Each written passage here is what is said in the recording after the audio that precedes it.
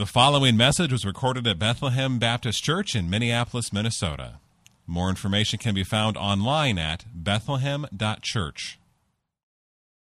Let's pray. As David prayed just a few moments ago, Lord, thank you for your word. And thank you for the gift of your Holy Spirit. And I pray that you'll open our eyes and our minds to see how your Spirit takes your word and implants it deep in our souls this morning. So help me or get me out of the way, but Lord, would you exalt Christ here? Would you make much of him, Father? Would you exalt your word and speak to us now through it? In Jesus' name, amen. Well, start with a little personal testimony. It was late 1979 when I gave my heart to the Lord Jesus Christ.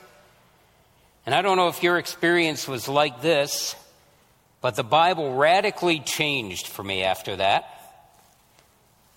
Before that, through my high school years and on into my first couple years of college, I basically never read the Bible. A couple times I tried to read it. I was raised in a nominally Christian home, going to a liberal mainline church that did not preach the gospel, so I didn't have really any understanding of the gospel. And mostly the Bibles in our home sat on the shelf collecting dust. But everything changed for me on that November day in 1979. And almost overnight, I had an unquenchable thirst for the Scriptures. And what was once dull and boring popped with life. And the words pierced my heart. They convicted me of sin and wrong attitudes. They spoke of the glory of Christ and his radical, otherworldly kingdom. The words of the psalmist that David just mentioned a few moments ago became true for me. Speaking of God's words, it says, "More to be desired are they than gold, even much fine gold, sweeter also than honey and drippings of the honeycomb." I just couldn't get enough. And while some of this might be chalked up to the excitement of a new convert, it pretty much continues to this day. I still find the Scriptures life-giving and powerful. Now, what made that difference? What made that difference? That's what I want to talk about this morning. Each year we begin the year with 4 messages covering the Word, prayer, sanctity of life, and ethnic harmony. And it's my joy to tackle the subject of the Bible. But this also dovetails nicely with what Nathan preached about last week on the work of the Holy Spirit in this time of waiting between the first and second comings of Christ. So we're kind of blending our New Year emphasis on the Word and prayer with a mini-series on the Holy Spirit. So here's what our focus is going to be today. This is the main point, the takeaway, if you will. The ultimate aim of reading your Bible is to see and enjoy the glory of Christ and be transformed into his image. And the Holy Spirit is essential to that aim. Let me say that again. The ultimate aim of reading your Bible is to see and enjoy the glory of Christ and be transformed into his image. And the Holy Spirit is essential to that aim. So if you hope to get anything out of your time in the Word this year, you must cooperate with the Holy Spirit by actively, prayerfully reading and studying and applying God's Word.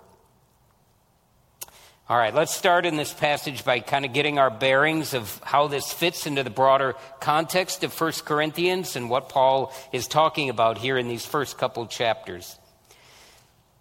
Now, the Corinthian church had a lot of problems. If you read 1 Corinthians, you know there were a lot of problems in that church. One of the ones that Paul is dealing with right here at the beginning of the book is the problem of divisions. Divisions over, believe it or not, superstar preachers.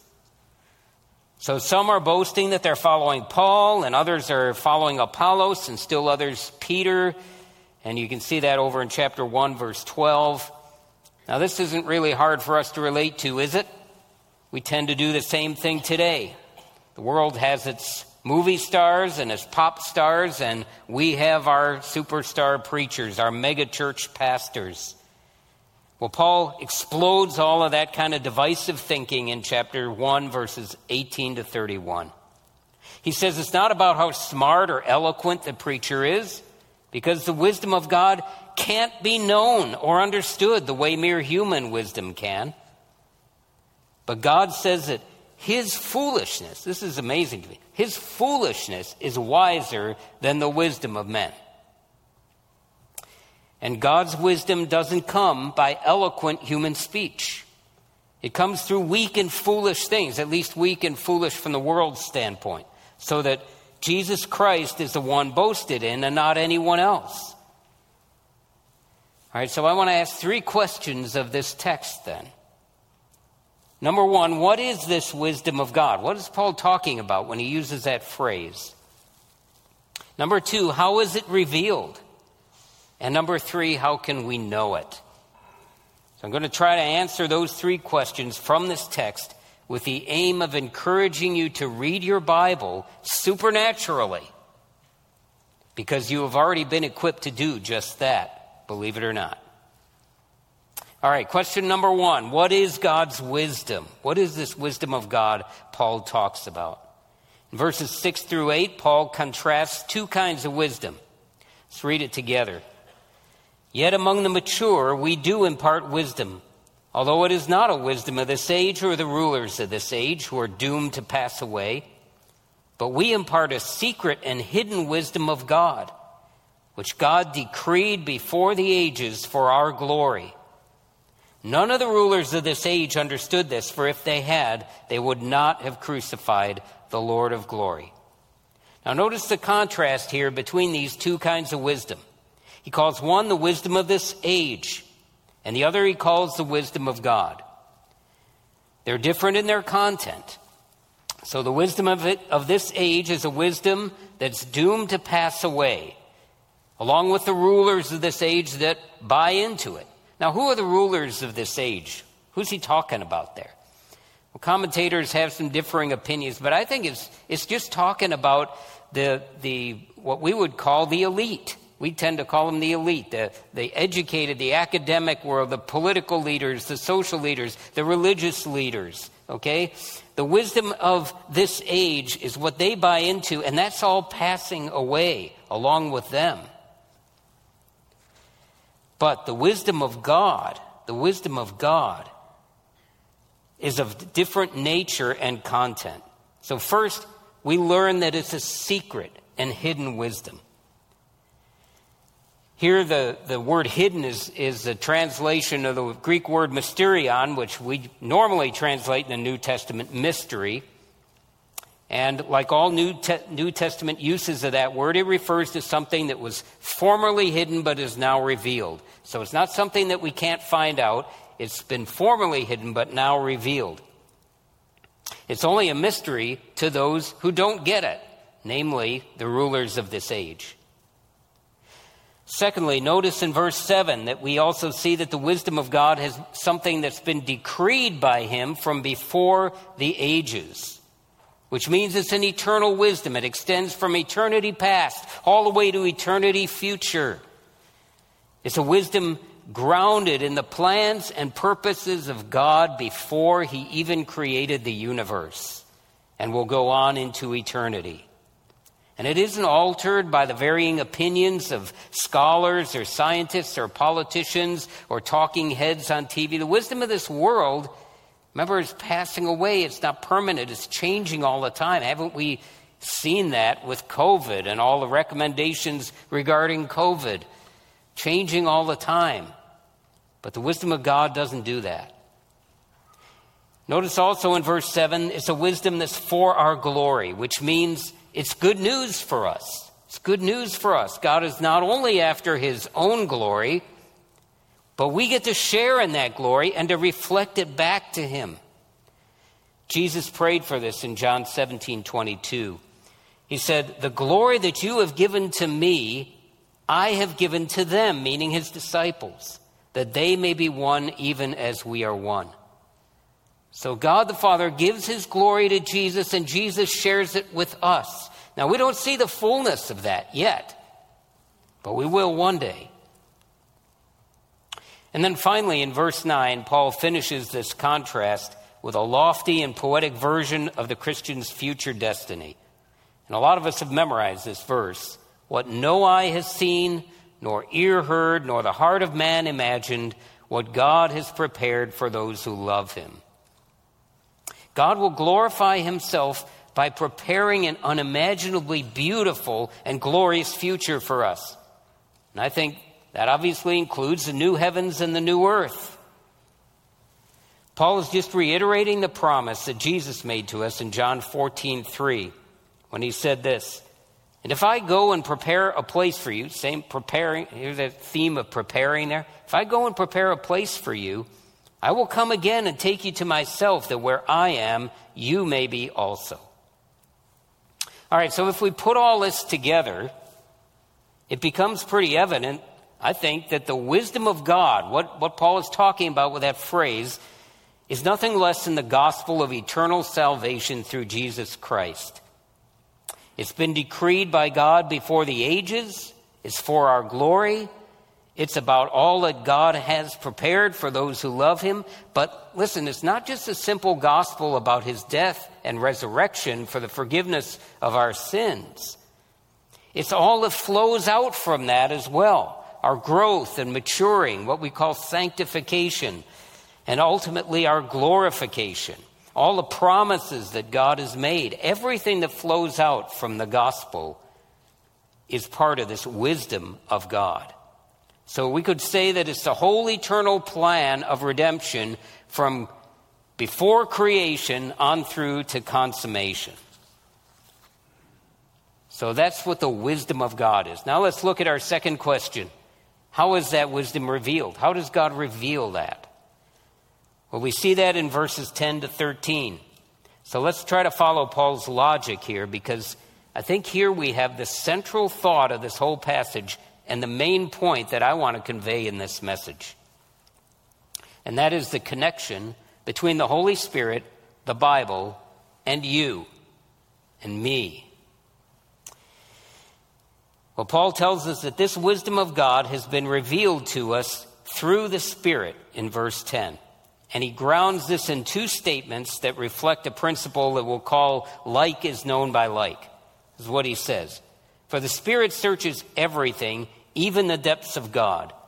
For who knows a person's thoughts except the spirit of that person which is in him? So also no one comprehends the thoughts of God except the Spirit of God. So the only one who really knows the thoughts of God is the Spirit of God. It's just like a relationship between you and me, okay? But you don't know my thoughts, my hidden motivations. I don't know your thoughts and hidden. I'm not a mind reader. None of us are. So we can't really know what's going on inside each other. Only you know that. Only the spirit of a person knows what's really going on inside that person. And in the same way, the Spirit of God knows what the mind of God is. So if there's going to be any hope of us understanding this revelation, we need the Holy Spirit. So that leads us to the next step in Paul's logic. He says in verse 12, first half, now we have received not the spirit of the world, but the Spirit who is from God. So Paul tells us that we have the Spirit dwelling in us. He makes it clear that this is not the spirit of the world. We've received the Spirit of God, the one who knows the very depths of God. And he's been given to us for a purpose. And that purpose is in the second half of verse 12. That we might understand the things freely given us by God. The purpose of you having the Holy Spirit dwelling in you, why Jesus promised that Spirit and has given it to you, is so that you might understand the things that God has given us.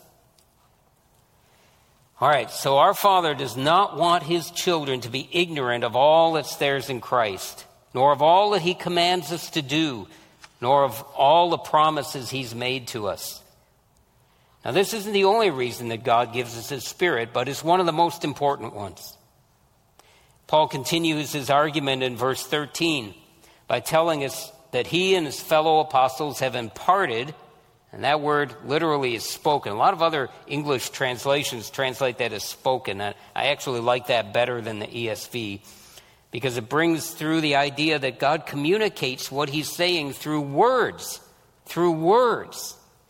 And he contrasts words of human wisdom with words taught by the Spirit. So this is what he says. We impart or speak this in words, not taught by human wisdom, but taught by the Spirit.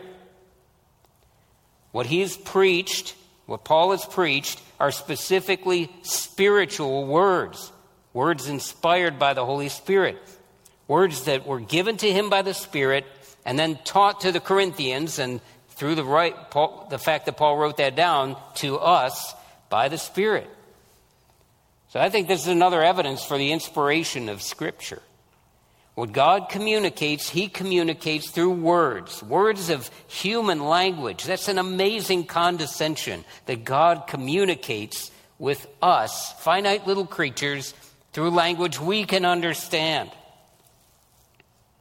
But the Spirit so breathes on those words that even though Paul is writing them, or Peter, or whoever the writer of Scripture is, they are communicating accurately the truth of God, what he exactly wants communicated.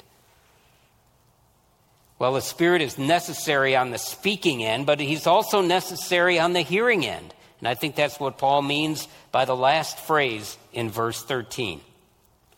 He says this, interpreting spiritual truths to those who are spiritual. Now, if you go and look at a transliteration, if you will, a literal rendering of that in English from the Greek, it kind of doesn't make much sense. It's a difficult and confusing phrase, but I think the ESV gets it pretty close here. What he's saying is the Spirit takes Paul's words, which contain spiritual truth, and interprets them to spiritual people. And we'll see in a moment what he means by that phrase, spiritual people. In other words, the Spirit is essential on both the speaking and the receiving side of communicating God's truth in order for us to understand what God is saying. The Spirit makes the lights go on for us. That's really what Paul is saying here. So I don't know, kids, if you've had this experience, maybe back, and most of us adults too, maybe back when you were taking math class, that's the thing that came to my mind. You're taking math and you're having a real hard time with a concept like fractions or algebraic equations. Anybody struggle with that stuff? Geometry, right? And you're just not getting it. But then a teacher comes along, and maybe your teacher comes and explains it a little different way, or maybe a tutor, or maybe, heaven forbid, your parents explain it a different way. Suddenly it makes sense. You get the concept. And from then on, you can do fractions with no problem, or you can solve algebraic equations with no problem, because you understand the concept. The lights went on. The lights went on. So we've all kind of had that experience in other things. Well, that's what the Spirit does with the Bible. So that leads us to our final question. So how does the Spirit reveal Scripture? By causing the lights to go on. The last question I asked was, how can we then know it? So the Spirit gives us the truth. The Spirit indwells us so we can understand it. How do we then come to know it? If we've correctly understood the last phrase in verse 13, then the answer, I think, to this question is simple. Be a spiritual person. Be a spiritual person. If the Spirit reveals spiritual truths to spiritual people, you got to be a spiritual person. Paul says, that's what Paul implies in verses 14 to 16, but he does it in an interesting way. He draws a contrast between a natural person and a spiritual person. And he deals with the natural first. Let's take a look at that. Verse 14. The natural person does not accept the things of the Spirit of God, for they are folly to him. And he's not able to understand them because they are spiritually discerned. So the natural person is simply a person who does not have the Holy Spirit dwelling in them. They don't accept the things of the Spirit of God. Why? Why? Because it seems like foolishness or folly to them. It seems ridiculous. But notice something else. They cannot accept the things of the Spirit of God. They cannot understand them. So the first half of the sentence, Paul tells us that these natural people, without the Spirit, they won't receive it. They don't receive it. They stiff-arm it. Okay, that's kind of the image, I think, that's going on there. They're stiff-arming the truth of God. So it's a volitional thing. They don't want it. But the second half of the verse digs deeper into the hearts and says they cannot understand it. They cannot. This is an inability thing. So volitionally they don't want it, and within their spirits they are unable to discern these things. So a person who doesn't have the Holy Spirit just simply cannot understand the things the Spirit is trying to communicate. They might study the Bible and even understand it at an intellectual level, but they don't get it at the heart level.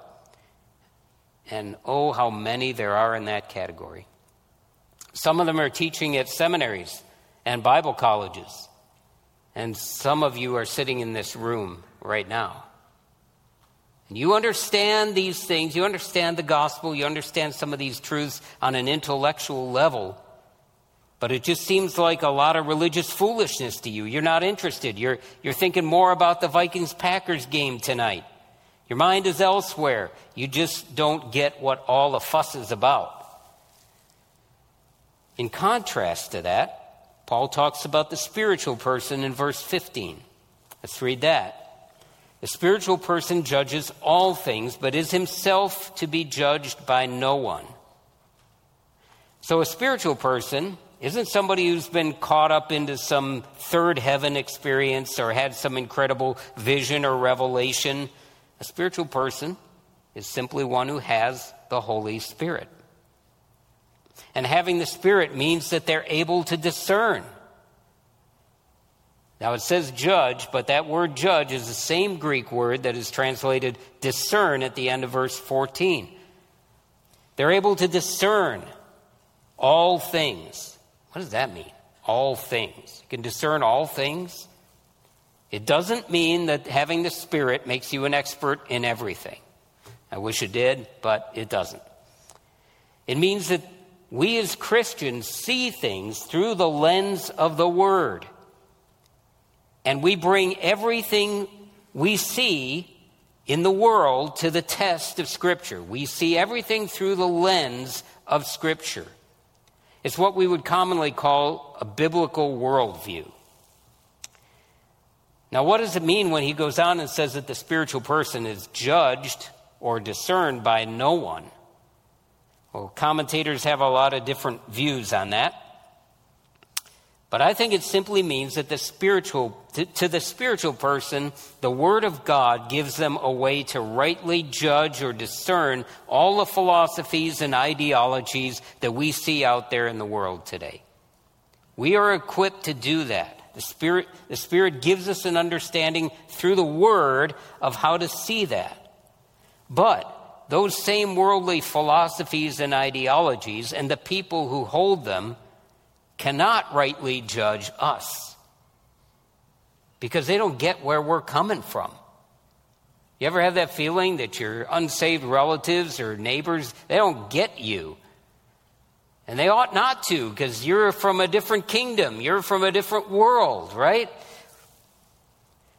So the Apostle John puts it like this in 1 John 3:1.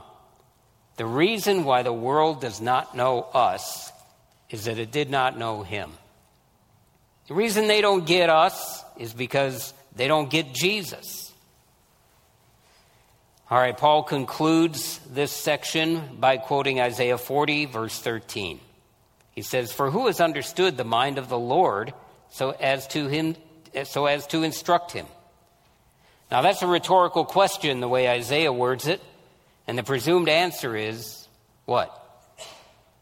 Who's understood the mind of the Lord? No one. No one. But Paul answers Isaiah's question a little differently. I think it's a stunning statement. But we have the mind of Christ. We have the mind of Christ. Who's known the mind of the Lord? We can know that because we have the mind of Christ, who is God. Remember that the Spirit is the one who knows the mind of Christ. And so if we have the Holy Spirit, we have the mind of Christ. You do. You really, really do. Believe it or not. So the question is this. It's not, do you have the mind of Christ, but do you use the mind of Christ? Do you use it? We can actually develop that. We can develop the mind of Christ within ourselves by saturating our minds with this book. That's what this book is for. That's why God gives it to us in tangible, written form. I like that David had us hold it while he prayed. So here's the logical sequence. Let's kind of pull our three questions together. Here's the logical sequence. God reveals the wisdom of his eternal plan through the Spirit. The Spirit does this through words spoken by Paul and the apostles and other writers of Scripture, which they wrote down and which we have in the form of the Bible. And the Spirit also indwells us as believers, and therefore we have the mind of Christ and are able to understand and discern these things. That's the logic of the passage. Does that make sense? Does that make sense what Paul is doing here? All right, I have one final question then. How does that relate to my Bible reading, to your Bible reading? So maybe some of you have committed to read through the Bible this year or to get into the men's Bible study or however you're going to be taking in the Word of God this year. I just want to make 4 points by way of application. First, I want to make it abundantly clear that if you are a Christian and you're trusting in Christ alone for the forgiveness of your sins, you have the Holy Spirit. Now, I make that point again. I know I've said it several times through the message so far. I make that point again because there are many who have tried to use this very passage to teach that there are kind of two levels of Christianity. There's a fleshly, carnal kind of Christian, and you need to graduate from that to this kind of super spiritual kind of Christian. So some people teach that you need to do this through a baptism of the Holy Spirit or entire sanctification or some kind of second experience of grace in your life after conversion. I just want to warn you against that kind of teaching. Let me just point out to you how Paul addresses these Corinthians. Now, I mentioned at the beginning how messed up the Corinthians were. So they're divided not just about the preachers they follow, but about spiritual gifts, about divorce and remarriage. They're divided about suing each other. They're divided about tons of stuff if you read that book. They're just generally behaving badly. But listen to what Paul says in chapter 3, the very next chapter, and verse 16. He says this to them. Do you not know that you are God's temple and that God's Spirit dwells in you? He asks it like they're obviously supposed to know. The answer is yes. I know that. This is like Christianity 101. Don't you get it? God's Spirit is within you. He says the very same thing again in chapter 6, verse 19. Or do you not know that your body is a temple of the Holy Spirit within you, whom you have from God? He's speaking this of these messed up Corinthian believers. Then over in chapter 12, verse 3, he says, no one can say Jesus is Lord except by the Holy Spirit. So it's not even possible for you to call Jesus Lord and mean it unless the Holy Spirit dwells in you. And finally, in verse 13 of chapter 12, he says again, in one Spirit we were all baptized into one body, Jews or Greeks, slaves or free, all were made to drink of one Spirit. So Paul says it in several different ways that if you're born again, you have the Spirit. Now, of course, having the Spirit and walking by the Spirit are two different things. And that's why Paul can turn around in the next chapter and call these Corinthians people of the flesh. In Galatians 5:25, he exhorts the Galatians like this: if we live by the Spirit, let us also keep in step with the Spirit, or walk by the Spirit, which implies to me that believers can live out of step with the Spirit at times. But he's not teaching that there are two levels of Christianity. So I just want to exhort you in that, encourage you not to buy into that kind of teaching, because it causes all kinds of spiritual trouble for people. So, believer, if you are trusting in Jesus Christ, you are already equipped with what you need to understand all that God wants you to understand and live this Christian life. You have the Holy Spirit dwelling in you. Okay, second point by way of application. Reading the Bible is a supernatural act. Excuse me. When you're reading your Bible, you're reading words that the Spirit inspired to be written, and that same Spirit dwells in you so that you're able to discern what he's saying. So hearing the Spirit doesn't come by entering some trance-like state in meditation, by reciting incantations over and over. Rather, the Holy Spirit takes the words that he inspired in this book, and he illumines them in our minds and implants them in our hearts in such a way that we want to believe and obey them. He changes our wanting. And suddenly the Bible isn't boring, it's alive. And Jesus Christ is seen and savored as the wonderful, loving, glorious Savior and Lord that he is. And we find pleasure in learning more about him and in fellowshipping with others who know him and in obeying his commands.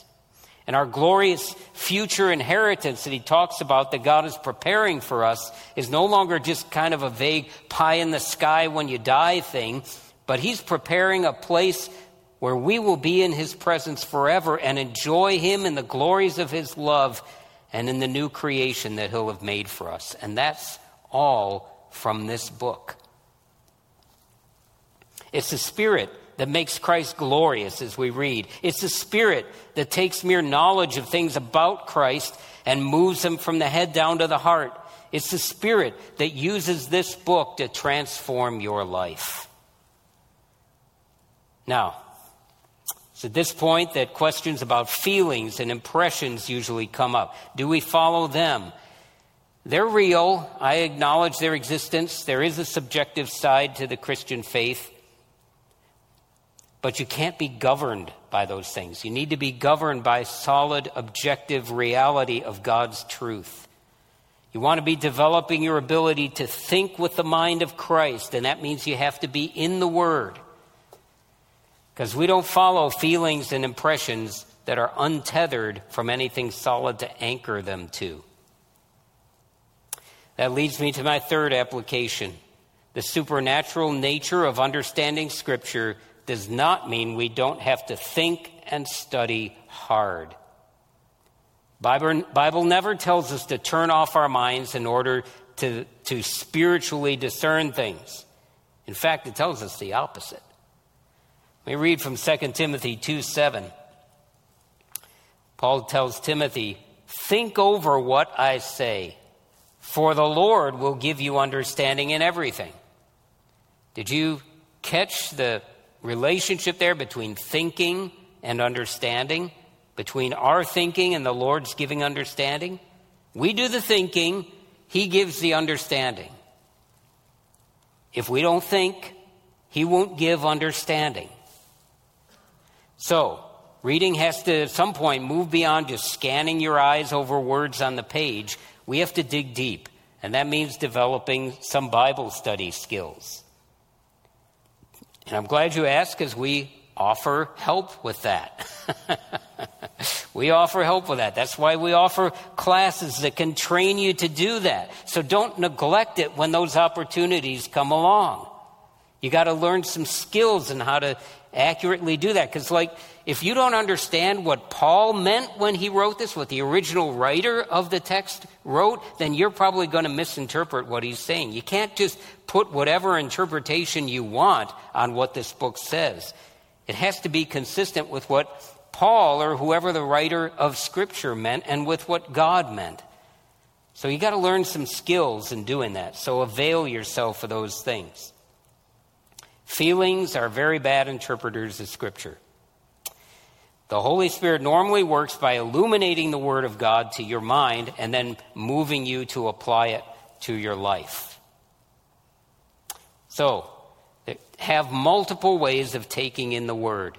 Don't just read it. That's one. You can read it, but don't just read it. Study it, meditate on it, memorize it, and listen to it. Listen to it. There's all kinds of ways to listen to Scripture now. So the more you soak your mind in the Word of God, the more you're going to find yourself thinking with the mind of Christ. Fourth and final application, prayer is indispensable to reading the Bible supernaturally. Ephesians 1:17 and 18, Paul prays for the Ephesian believers, and he says this, that the God of our Lord Jesus Christ, the Father of glory, may give you the spirit of wisdom and of revelation and the knowledge of him. I would say that's kind of a summary of what we just looked at in 1 Corinthians. And then he goes on and says this, having the eyes of your hearts enlightened, that you may know what is the hope to which he has called you. And then he goes on to talk about all that's contained in that hope. Having the eyes of your hearts enlightened.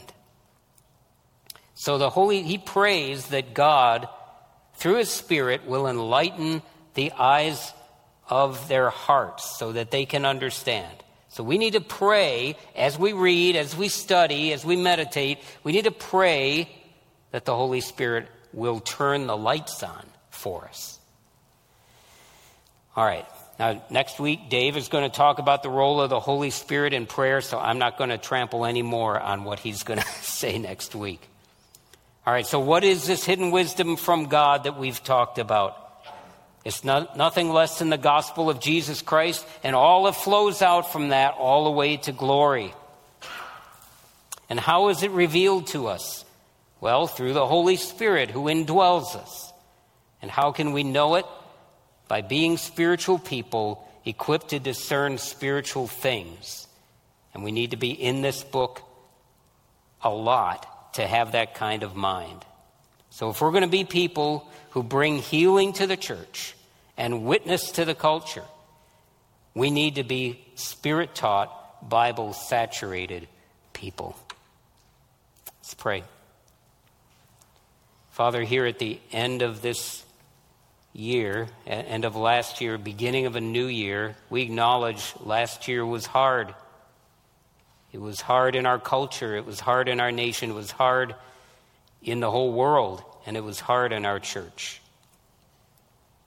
But as we begin a new year, I pray that you would work in us a fresh hunger and thirst for your word, a fresh desire to dig deep into it, a fresh desire to orient our entire lives around what it says, to correctly understand it and apply it and have it transform us into the image of Christ. So, Lord, would you move the hearts of this people here this morning and those watching online to say, this year I want the Bible to do more transformation in me,